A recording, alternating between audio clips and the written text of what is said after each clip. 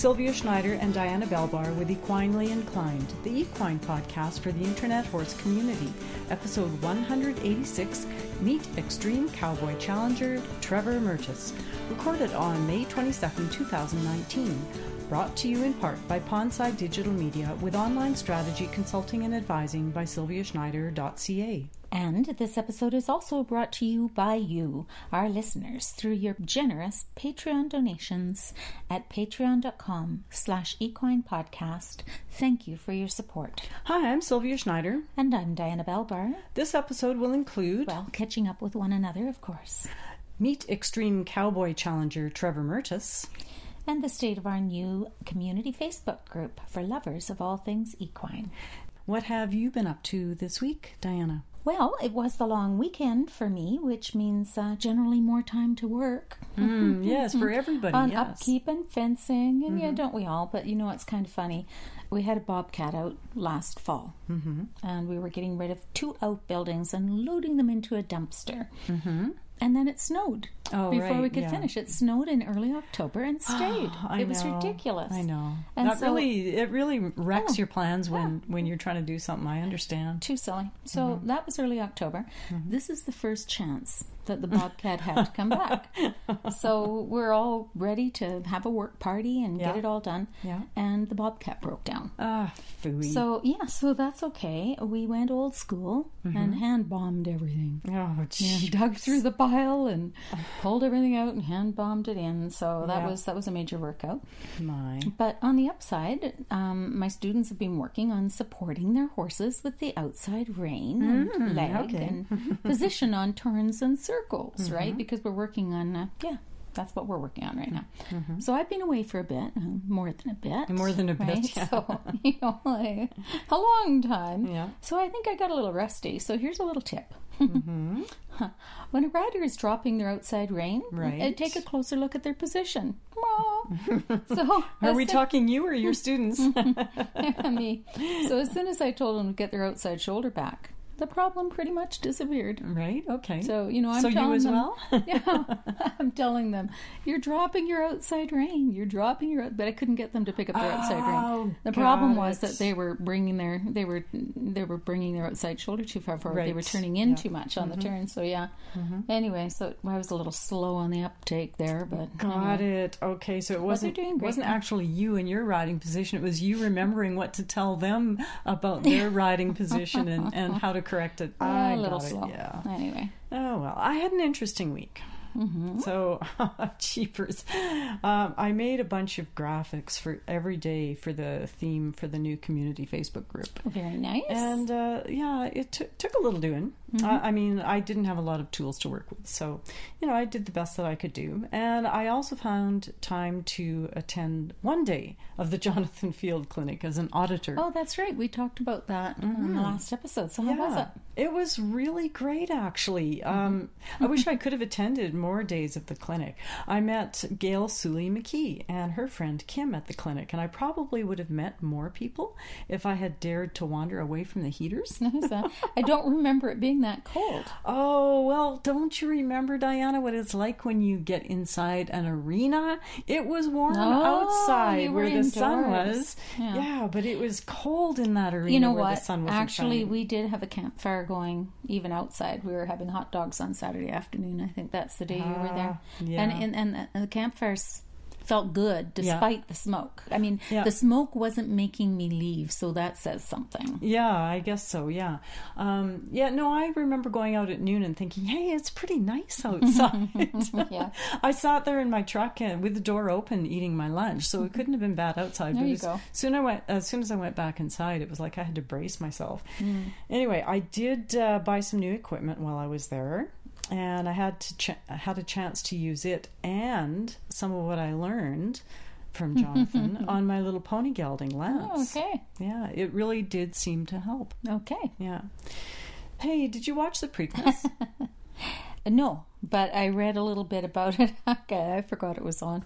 But I read a little bit about it afterward, and War of Wills won. right? What's that? War of Wills. Mm-hmm. Yeah. He was the horse that got interfered with in the Kentucky Derby. Yeah, as I recall. So several of them did. But anyway, they felt he would have done much better there. But then a couple of them didn't race, so it left him a more open field. But nonetheless, I think it was the riderless horse that caused quite a scene in that race. Well, I thought that was really interesting.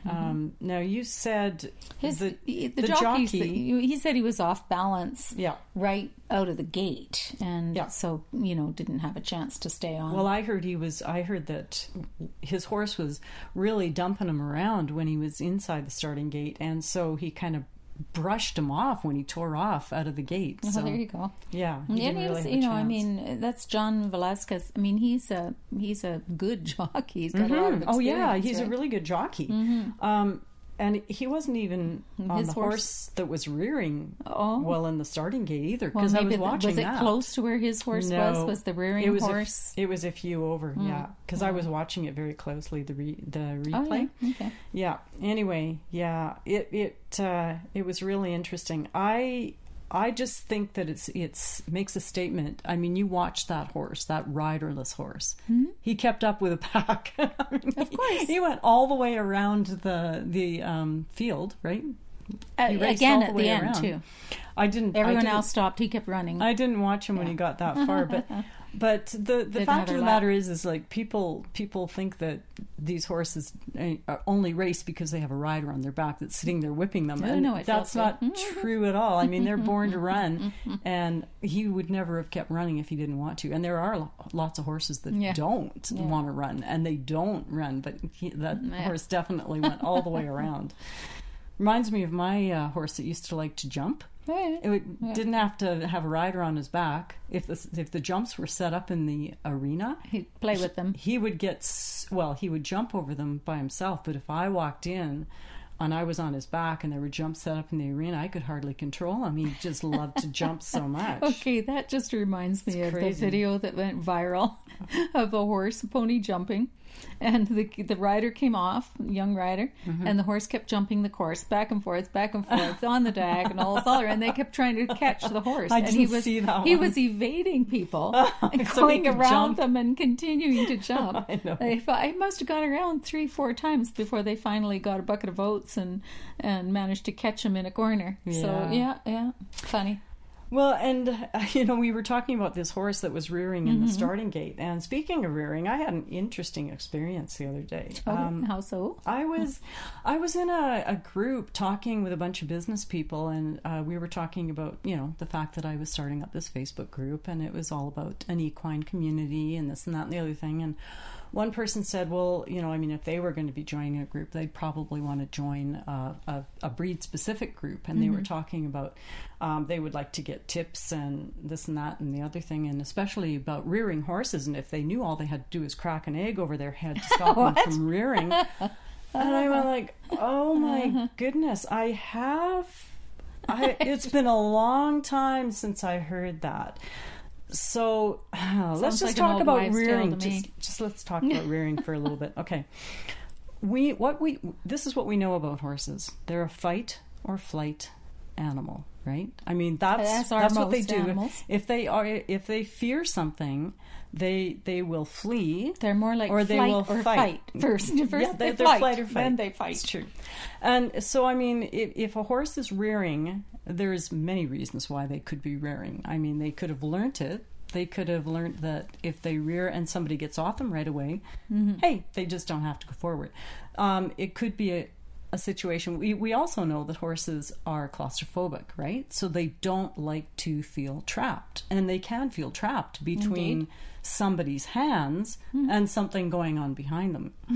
So, I mean, there's a lot of things that you can do to work with a horse that rears, but I don't think cracking them over the head with an egg or a 2x4 is much good. No, I think what you're going to wind up doing is getting a horse that's head shy, and then you've got more problems. Yeah, I don't know, but anyway. Yeah, I mean, the thing is that with horses that are having a problem with something like rearing, first of all, you have to eliminate any problems that they have physically. You have to make sure that with anything. Yeah, for anything.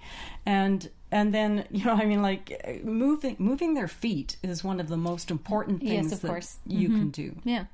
To prevent problems with horses, especially that. So, I mean, I just, if anybody has heard, like, crack an egg over their head or drop a water-filled balloon over their head or a 2x4, I would really encourage people not to do that. Basically, all problems in horses start with balking. So if your horse is balking, it can very quickly turn into rearing.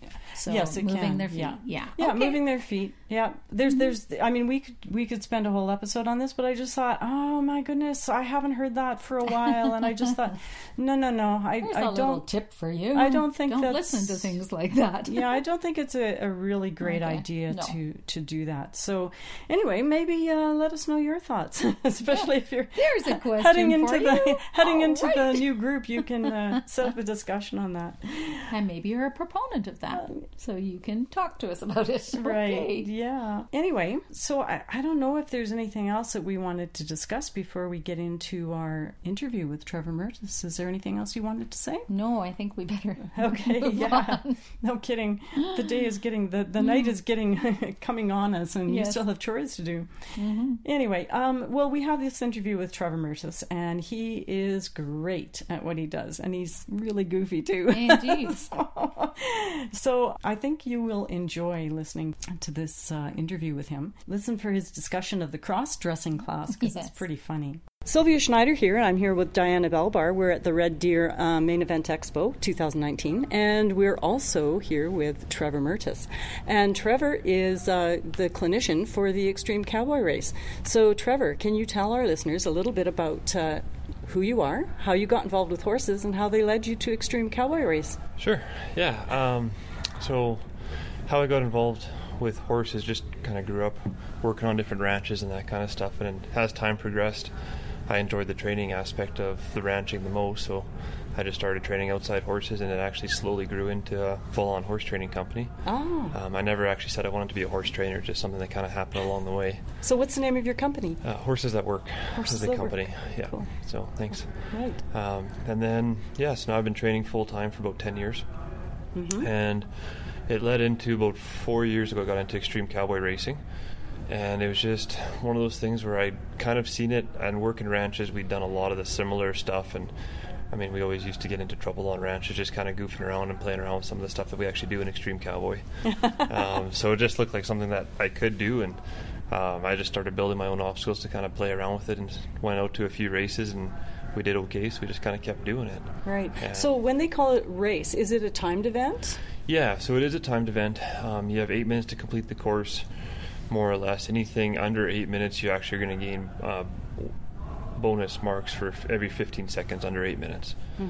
So you can have a really fast run and earn a lot of points, but if you're sloppy on the obstacles, you're actually going to lose points on each obstacle, and each obstacle is worth 10 marks. So you're always getting scored out of 10. With the pros, we run 13 different obstacles on that race, and each one is worth 10. And then you get a horsemanship score at the end of it worth 10 as well. Cool. And there's not a lot of time for each of the obstacles. I think I heard you only allow 30 seconds. Yeah. That's very little time. So that's quite a few obstacles then. Yeah. Yeah. Can you tell us a little bit about some of the obstacles? What are people looking at facing when they come into these things? Really anything and everything. There is in the Extreme Cowboy Association rulebook, they do have about 50 different obstacles in there that they've already kind of pre-made and pre-scored, and they're saying which division's allowed to do what.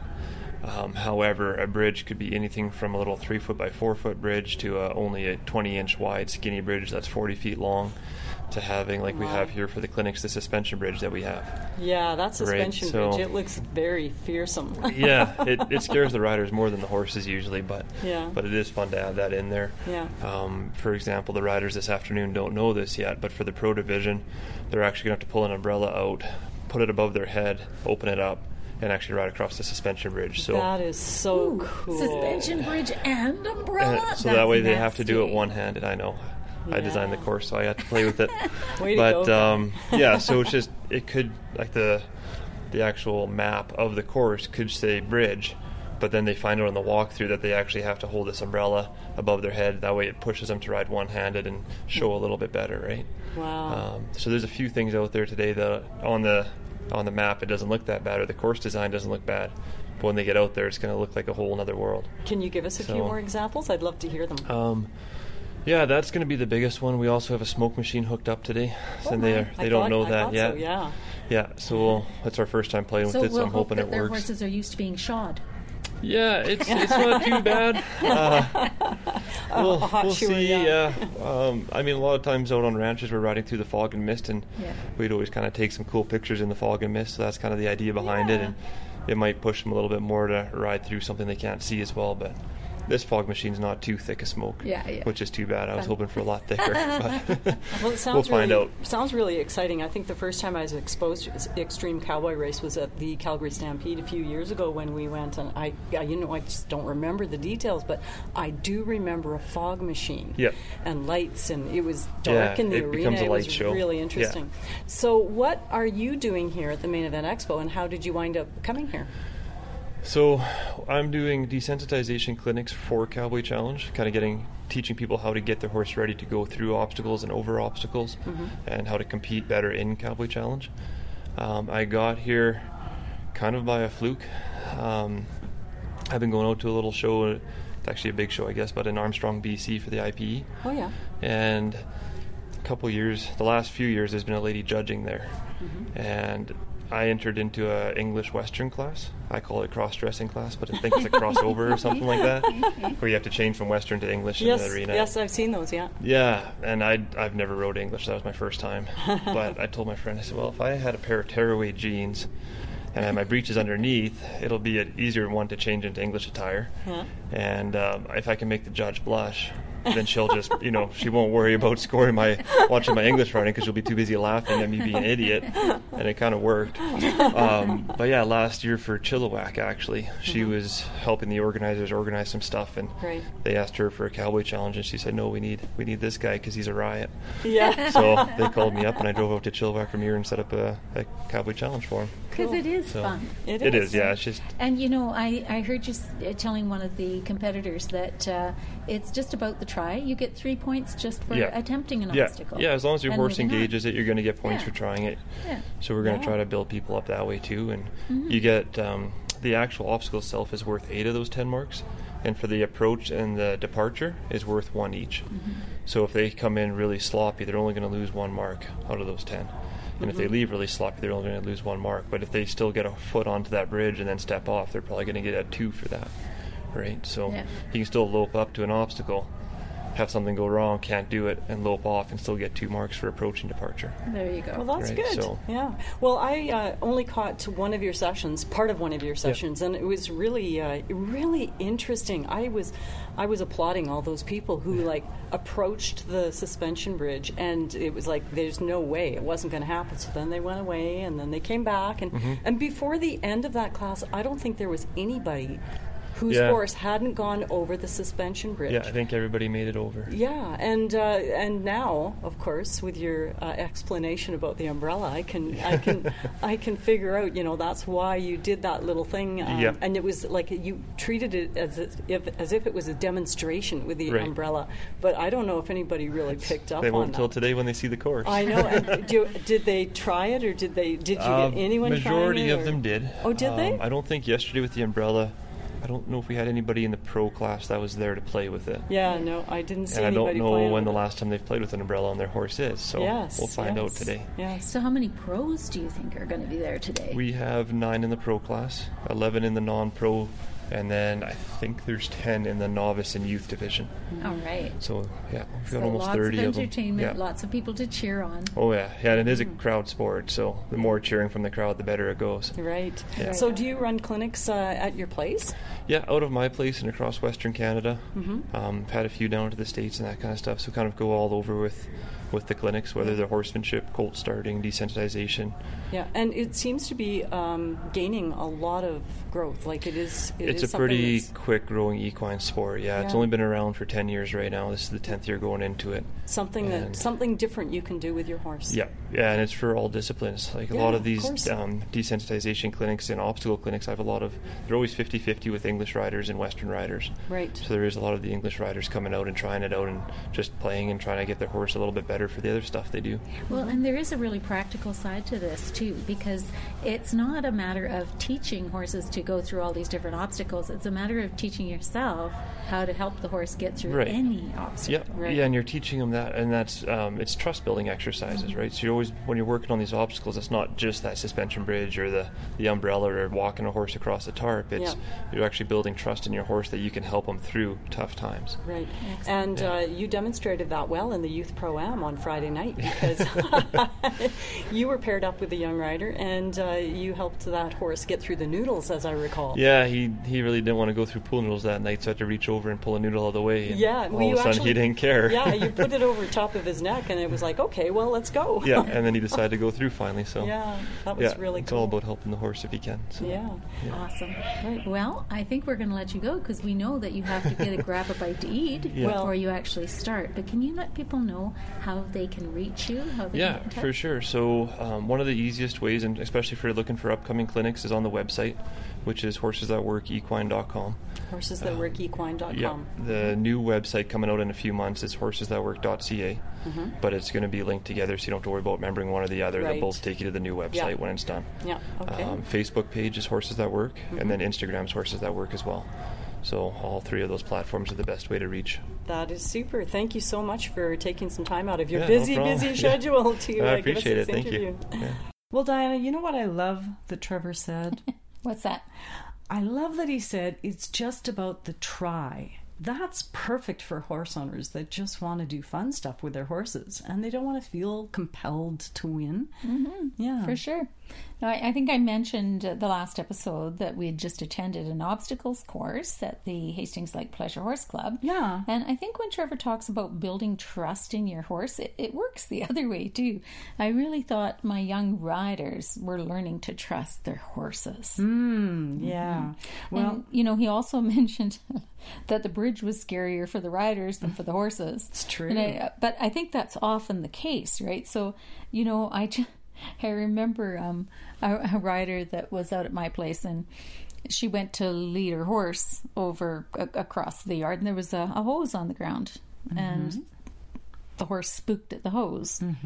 And I kind of sat back and watched. She came over to me finally. She said, "My horse is terrified of that hose." And I said, No, it's not.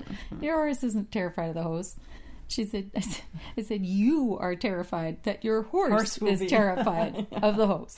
And she said, no, my horse is afraid of it. I said, give me your horse and I'll show you that your horse is not afraid of the hose. And I walked the horse right over the hose, right? The horse wasn't the least bit afraid of the hose. Yeah. But all the cues that the horse was getting from the rider on the ground. Yes. Like she was just leading this horse. Yeah. So, Well, it's very interesting, and I think that when people are starting with horses as well, they don't realize how many bodily cues they give their horses without even thinking about it. Well, and especially, I guess the thing that people have to keep in mind, if you've got a horse and you think they're afraid of something, an obstacle of some kind, whether it's a mailbox or a hose on the ground or whatever it is, look past it. Always. So, don't look at it. So much of it is in where people are looking, and if they're focusing on it, they're focusing their horse on it. Well, not only that, they're changing their weight. They're changing their weight by looking down at these. Well, they might be walking too. Yeah. So, okay, this is true, but it's just, you're going to go where you look and you're going to focus on what you look at. Yeah. And so, that's probably the number one thing that people will hear over and over again from all the trainers that we have interviews from. So, okay. Well, Diana, are there any new events on the horizon? Well, we have a barrels and pole bending fun day at Hastings Lake on Sunday. I'm looking forward to that. Yeah. There's going to be a fun show coming up soon. Yeah, that's in June. Oh, great. Okay. Well, so what are they going to do at this barrels and pole bending? What will they do? The same sort of thing that they did at the obstacle one? Just let people try it out, and yeah, they'll just be playing with barrels and bowls. Mm-hmm. Yeah. Learning how to do them well. Yeah. Okay. Well, having fun with them. Well, it's cool because this is all almost like in preparation for going into that fun show, isn't it? Sure. Oh, cool. Yeah. Well, I guess that brings us down to our Patreon patrons. I really want to thank our patrons for helping us keep this podcast going. Without the help of our patrons, it would be much more difficult to get these episodes out. Yeah, absolutely. So if you do listen to this podcast and you enjoy the episodes, please help us bring more quality episodes your way by supporting the podcast at patreon.com/equinepodcast. So, Diana, let's make sure our listeners know that we have the new community Facebook group going now. Yay! It's done. Yes, we have new members waiting to join. That's wonderful. We're supposed to be letting them in tonight. We're running into all kinds of technological issues, but hopefully we will figure them out. Have to get on that horse and ride it out. I think we should mention that it's really important for members to answer the 3 questions when going through the join process. Now, there's a couple of reasons to do this. Oh, I know. Yeah, I know. I hate being asked questions. Well, no, I think that it's really good because we get to know a little bit about the member that's joining. And the second reason is, believe it or not, there are a lot of bots and fake accounts looking to capitalize on getting into communities. And actually, the latest thing that I heard that Facebook is kind of backpedaling on is that there was almost like a new scam where a bunch of people would join a Facebook group and then cause all kinds of havoc, make nasty, rude remarks, and then report the group as a bad place and get it shut down. Facebook was shutting them down. So Facebook got onto this. So we don't want that. No, we don't want that. Facebook caught on to this, and they had to restore these groups that they had shut down and apologize to people. But I don't know. Well, how about if we give them an idea how long these 3 little questions might take? Well, it's 5 minutes or less. I would say less. It's pretty simple. It's just, it's just some really easy questions. We want to make it a great community where anyone interested in horses and other equines can chat and enjoy being together. Yes. And that's the feedback you've been getting, right? Yeah. People who've taken the time to answer the questions so far, that's what they were basically telling us. Okay. Yeah. In this community, people should feel comfortable asking and answering questions. And as mentioned, I've created some tentative themes for each day of the week to encourage equine-loving people to stay committed to what they love and what they want to do with equines. Okay, let's tell our listeners how to find the group. Right, okay. Well, if you go to the Facebook page at facebook.com/equinelyinclined and just look at the top of the page where it says Visit Group. Oh, there you go. Click that button.